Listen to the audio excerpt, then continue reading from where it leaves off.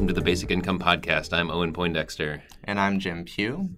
Now, those of you who have been listening for a while know that we've talked a few times about the basic income pilot that's happening right now in Ontario.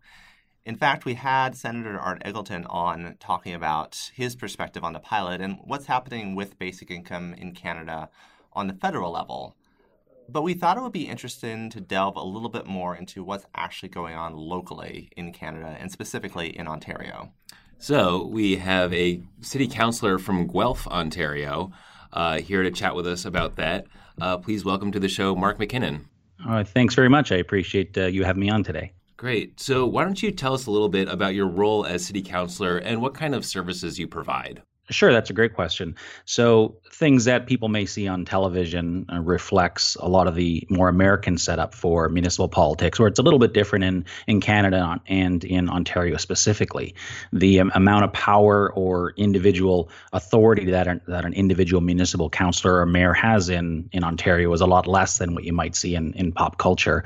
So I'm part of city council where there's 13 of us total, 12 ward councillors that each are part of a city, and then there's the mayor himself. So we make up a total of 13, and no one can enact any policies or direct staff in any way unless we have the entirety of council, or at least the majority of council, voting to move towards doing something. And so I'm one voice out of 13 that enacts policy that's hopefully great for the entire city and all the residents in Guelph. And can you tell us, how did you first hear about basic income, and what about the idea made you interested and drew you to it?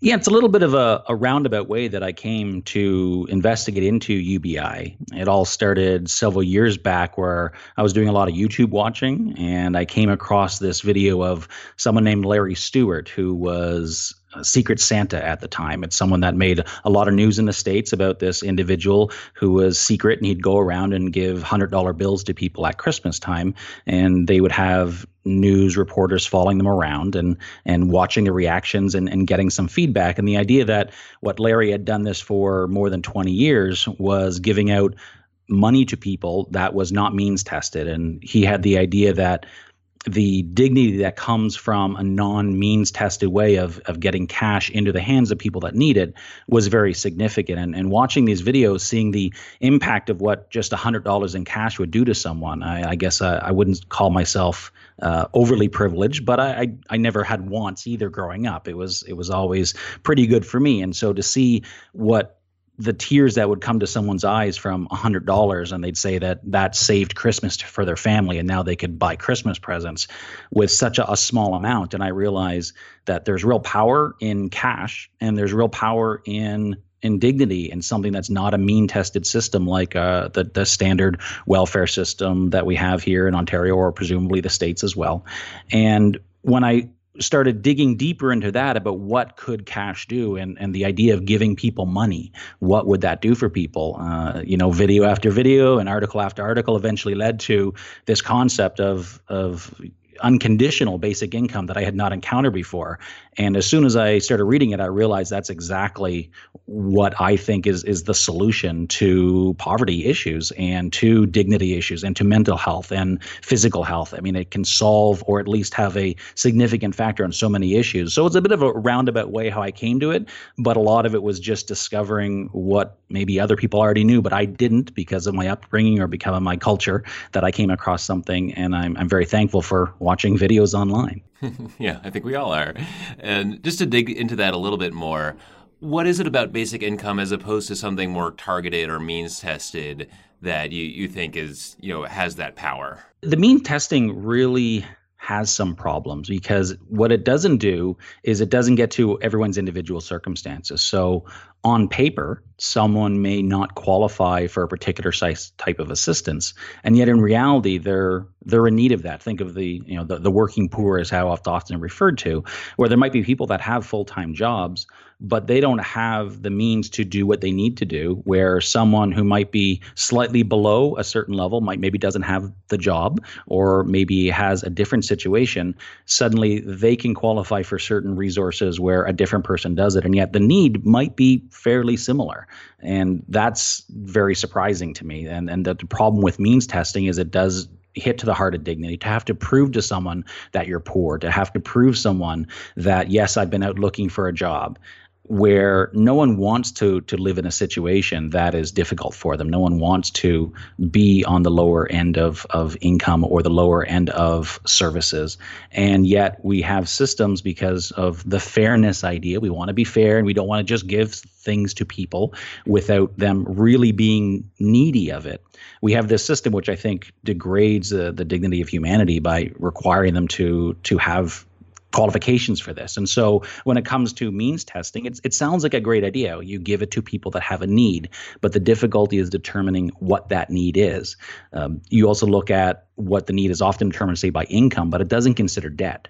And so someone may be making a certain amount of money with a job, but based on previous life experiences, maybe they're just drowning in debt. And if you make $1,000 a month or $1,000 a week or whatever the value is, it might sound pretty good. But if you're paying that out in debt payments, then really, are you any further ahead that someone's only making $200 but has no debt?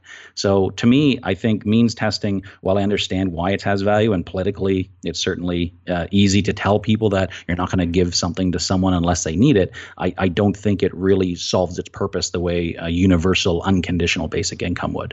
Right. The unconditional aspect really is a statement of trust, saying we believe you actually are going to figure things out, live responsibly, and that actually may have an impact on what people do with it. Yeah, that's precisely it. And something that a lot of the people the guests that you've had on your podcast have mentioned over and over again, that people are best at determining what they need, rather than us saying, well, here's food stamps, so you can go buy food with this. Well, maybe someone has a different nutritional needs or values than someone else, but maybe they need something else. Maybe they need a cell phone. Maybe they need decent clothes to apply for a job application. So for them, for any government organization to say, well, we are going to make your decisions for you, what you need, as opposed to letting the individual decide, I really don't think that that's the best way forward. Can you tell us a little bit more, if basic income were to be enacted, how do you see that changing the way cities operate, the way life existed in that environment? It's a really great question, because when most people talk about UBI, of course, there's not a lot of discussion on the impacts and effect of municipalities and the operations. A lot of things are at the state or the federal level, but municipalities, we do more on a day-to-day basis for someone's everyday living than almost any other form of government. It might not reach to the same levels of importance of a human rights issue, for example, or a healthcare issue, but municipalities, whether it's picking up your garbage or dealing with sidewalk maintenance or transit and whatnot, we deal with a lot of things on that front. And like all aspects of government, as politicians, we have pressures from our constituents about taxation. No one wants to be overtaxed or feel they're being overtaxed. The advantage that a UBI would have, if there was more money in the system, if the residents of Guelph, for example, all had a certain amount of money given to them as part of the UBI, then that might relieve some of the political pressure that council would have, whether it's in Guelph or somewhere else, to enact policies that are good for the residents, but may be difficult to sell because of the cost. I'll go to one example that I really love working with, and that's transit. Every system or every city has a transit system, and Guelph has a great system, but it doesn't suit everyone, and I know we can do more with it. The idea of a transit system that is universal and perhaps is free to residents because it's funded through taxation. Right now, like most cities, we charge a certain amount to ride the bus, and then the government, through a general tax base, funds the rest of the cost. So we might have a $3 as the cost for riding the bus, where in reality it's actually closer to $8 as you look at the cost. And so we fund it with additional $5 of general tax revenues. So I've done some calculations off the side of my desk, and I believe that we could probably do something like a fourfold increase or improvement in transit. So we run double the number of routes, and we run it twice as often, and it's free for everyone. There's no means testing again. Anyone can just get on the bus and move around. Well, the cost of that would be roughly about $800 to $1,000 per household extra in property taxes per year, which is substantial. It's not a small amount of money. But if people were getting an extra 5, 10, 20,000 a year coming in through a UBI, then it does alleviate the pressures of a little bit of municipal councils to say, well, this is a really good idea, But if we remove a little bit of the pressure that we have, we can enact these policies that are great for everyone. Because if we can provide, as an example, better transit, like a free transit citywide, there's huge economic and social benefits that are associated with enabling the movement of residents around a city.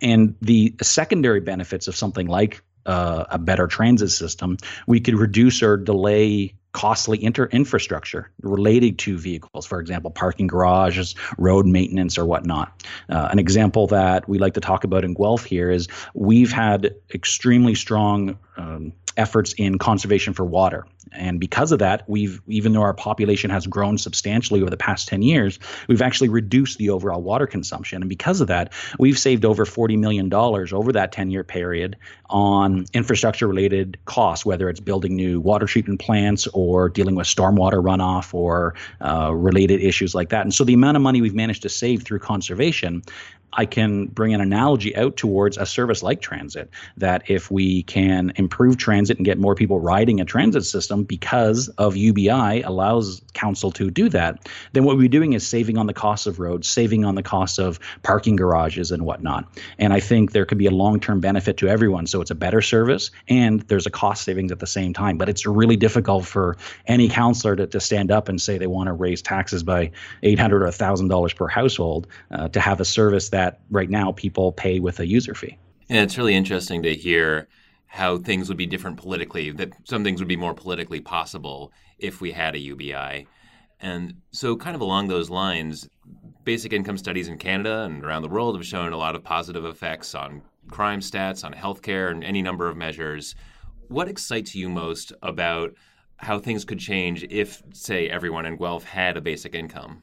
Yeah, that's a great question because the economic value that would come from something like that would be huge. As we know, people, if they're given money, you're going to either spend it or you're going to save it. And those are the two big things you're going to do with it. There's really not a lot of other options that you're going to have. And so a lot of people, if they had a little bit more money, they would be investing it back into their communities. They'd be perhaps buying better food, better groceries. They would be taking advantage of the cultural opportunities that a city provides.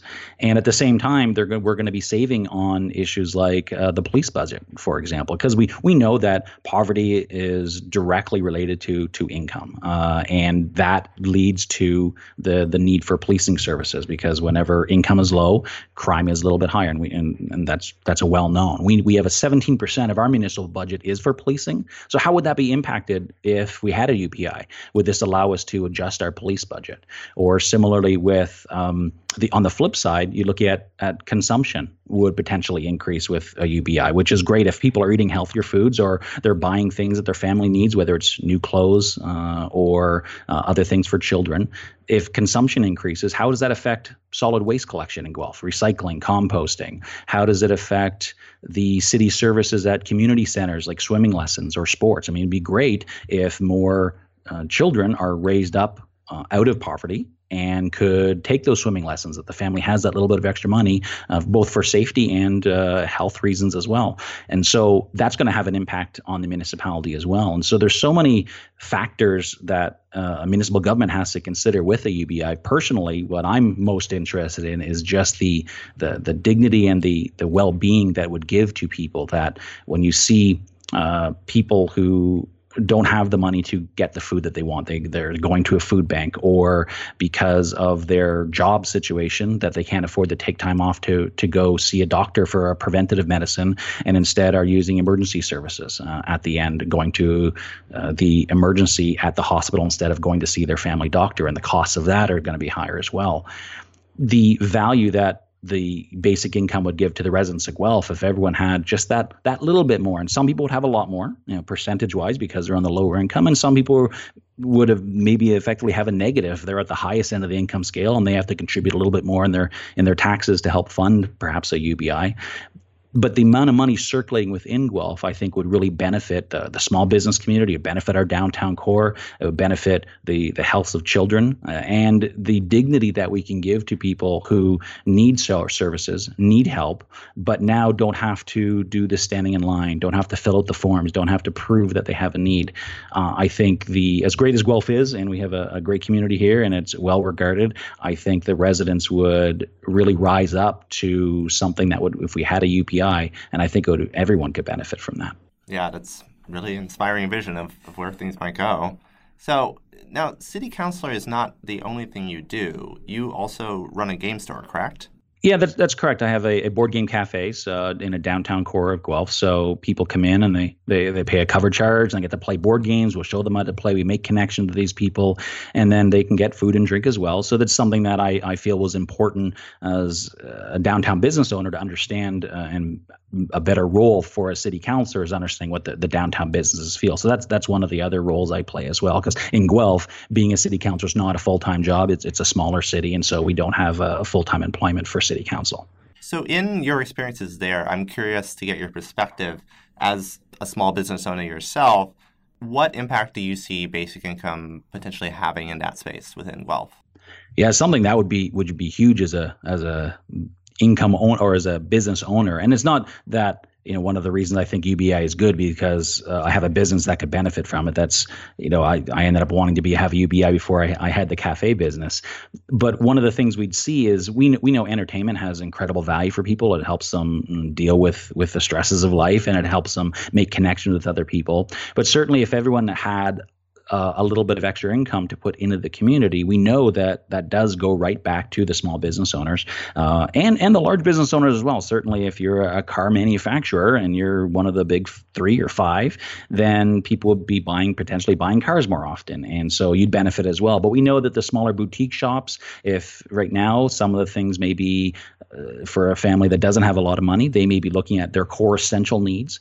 Maybe they're not getting a lot of cultural exposure because some of the going out to a nighttime event, whether it's a jazz festival or board game cafe or something else, maybe they don't have the time or the money, they can't afford a babysitter. And so if they had that income, a lot of people would be putting it back into their life and having a level of enjoyment, and certainly not living extravagantly, but that little bit of extra just allows them to participate fully in the community. And as a small business owner, I know, and others would benefit as well from having that money in circulation. And in return, of course, if a small business had more customers, then they have more income, and then they could hire more people. And so although we're not looking at UBI as related to jobs, perhaps, that they can be disconnected because it's not means tested, I believe that the amount of employment has the potential of going up in certain sectors because of UBI, because of that money being circulated within the community, and jobs would be created because of that. Over here, we're very excited about the basic income experiment that just began in Ontario. Can you give us a sense of how people are responding over where you are in Ontario? Sure. So it's obviously when they were going to start it up, there was a lot of discussion and interest, and it was very quickly determined with them when they chose certain pilot locations. Guelph would not be appropriate for an income pilot like that. I mean, we do have a fairly higher income and higher educated population. Perhaps they're related there. So it wasn't chosen as one of the areas. They chose the Hamilton area and the Thunder Bay area and Lindsay area for the pilot. So Guelph was not chosen. But that said, a lot of the people in Guelph are interested in what's happening on the UBI front, and I've been reading some articles on it. I'm excited that it's underway, and while it might not hit all the buttons that I'd be looking for, I think the fact that we're doing something on a test is wonderful.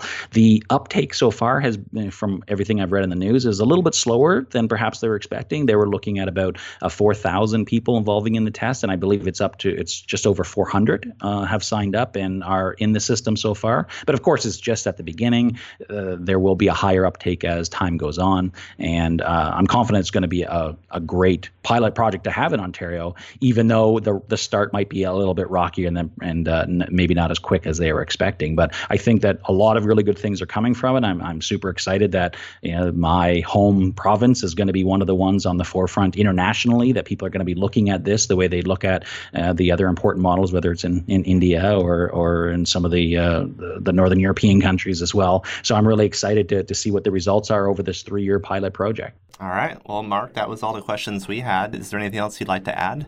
Well, I think from a municipal councillor, and a lot of my perspectives are going to be from that. I think one of the things I'd encourage people to think about when it comes to UBI is, it does go beyond the larger levels of government as well, whether it's regulatory changes because of the peer economy, as UBI would allow people to work more inside a peer economy, whether it's driving a vehicle or opening up their house for guests to come in. I mean, suddenly we have regulatory and zoning changes that the city has to consider.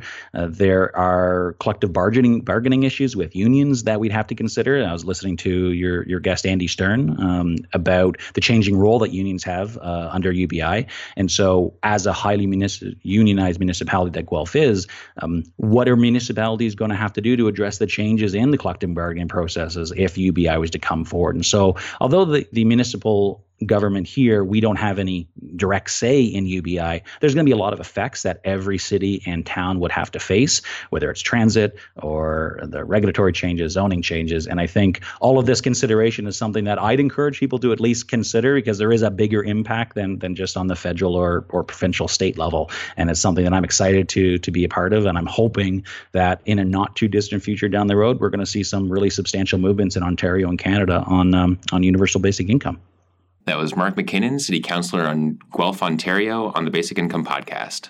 So usually when we think about the effect of basic income, we are very much looking at the federal level. What would this do for people across the country? And obviously those people live in towns and cities, but I thought a lot of Mark's points about recognizing the specific dynamics at play at the city level was really, really important. And it's something I haven't heard many people actually thinking through.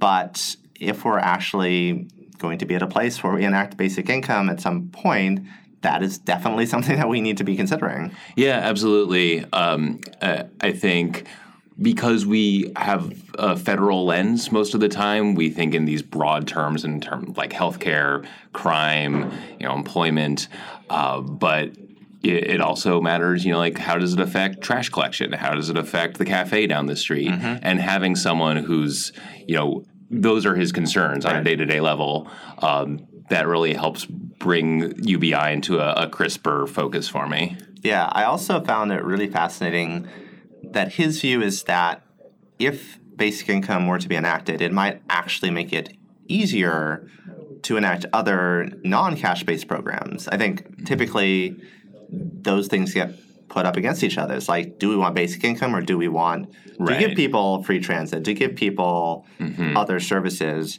And his perspective is if we had basic income, a lot of the stuff might actually be easier to achieve. Yeah, and I hadn't thought of that either, because it does feel like you're choosing one or the other because they're both ultimately government spending. But if you do provide economic security to everyone, if everyone knows that's coming in regardless, then maybe they are more willing to have some of the budget go towards something like expanded transit or whatever that city needs. Yeah, exactly.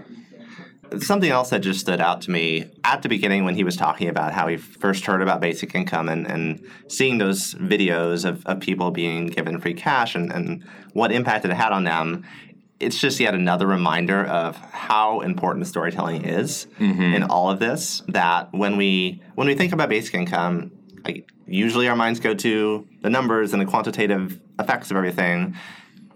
If we're actually going to show people how this policy can really change things, it needs to be the stories of people. That's how we do that. Right, yeah. Our brains kind of work in stories. Yeah, exactly. Yeah, the facts, you have to, throw them at yourself a million times before they stick. A story you can hear it once and you'll be able to repeat it back. Right. So if we're going to counter this image people have of, people will waste it, seeing that family get that little bit of extra money and how much it actually changes their lives, that can combat that misconception so much better than giving them all sorts of numbers about, X percentage of people actually spend it responsibly. All right. Thank you for listening to the Basic Income Podcast. Please tell your friends and your neighbors and help expand this movement. Thank you to our producer, Eric Davidson. And please subscribe on Apple Podcasts or the podcast service of your choice. And we'd really appreciate a rating or review while you're there. We'd love to know how we're doing. And also it'll help other people find the podcast. See you next week.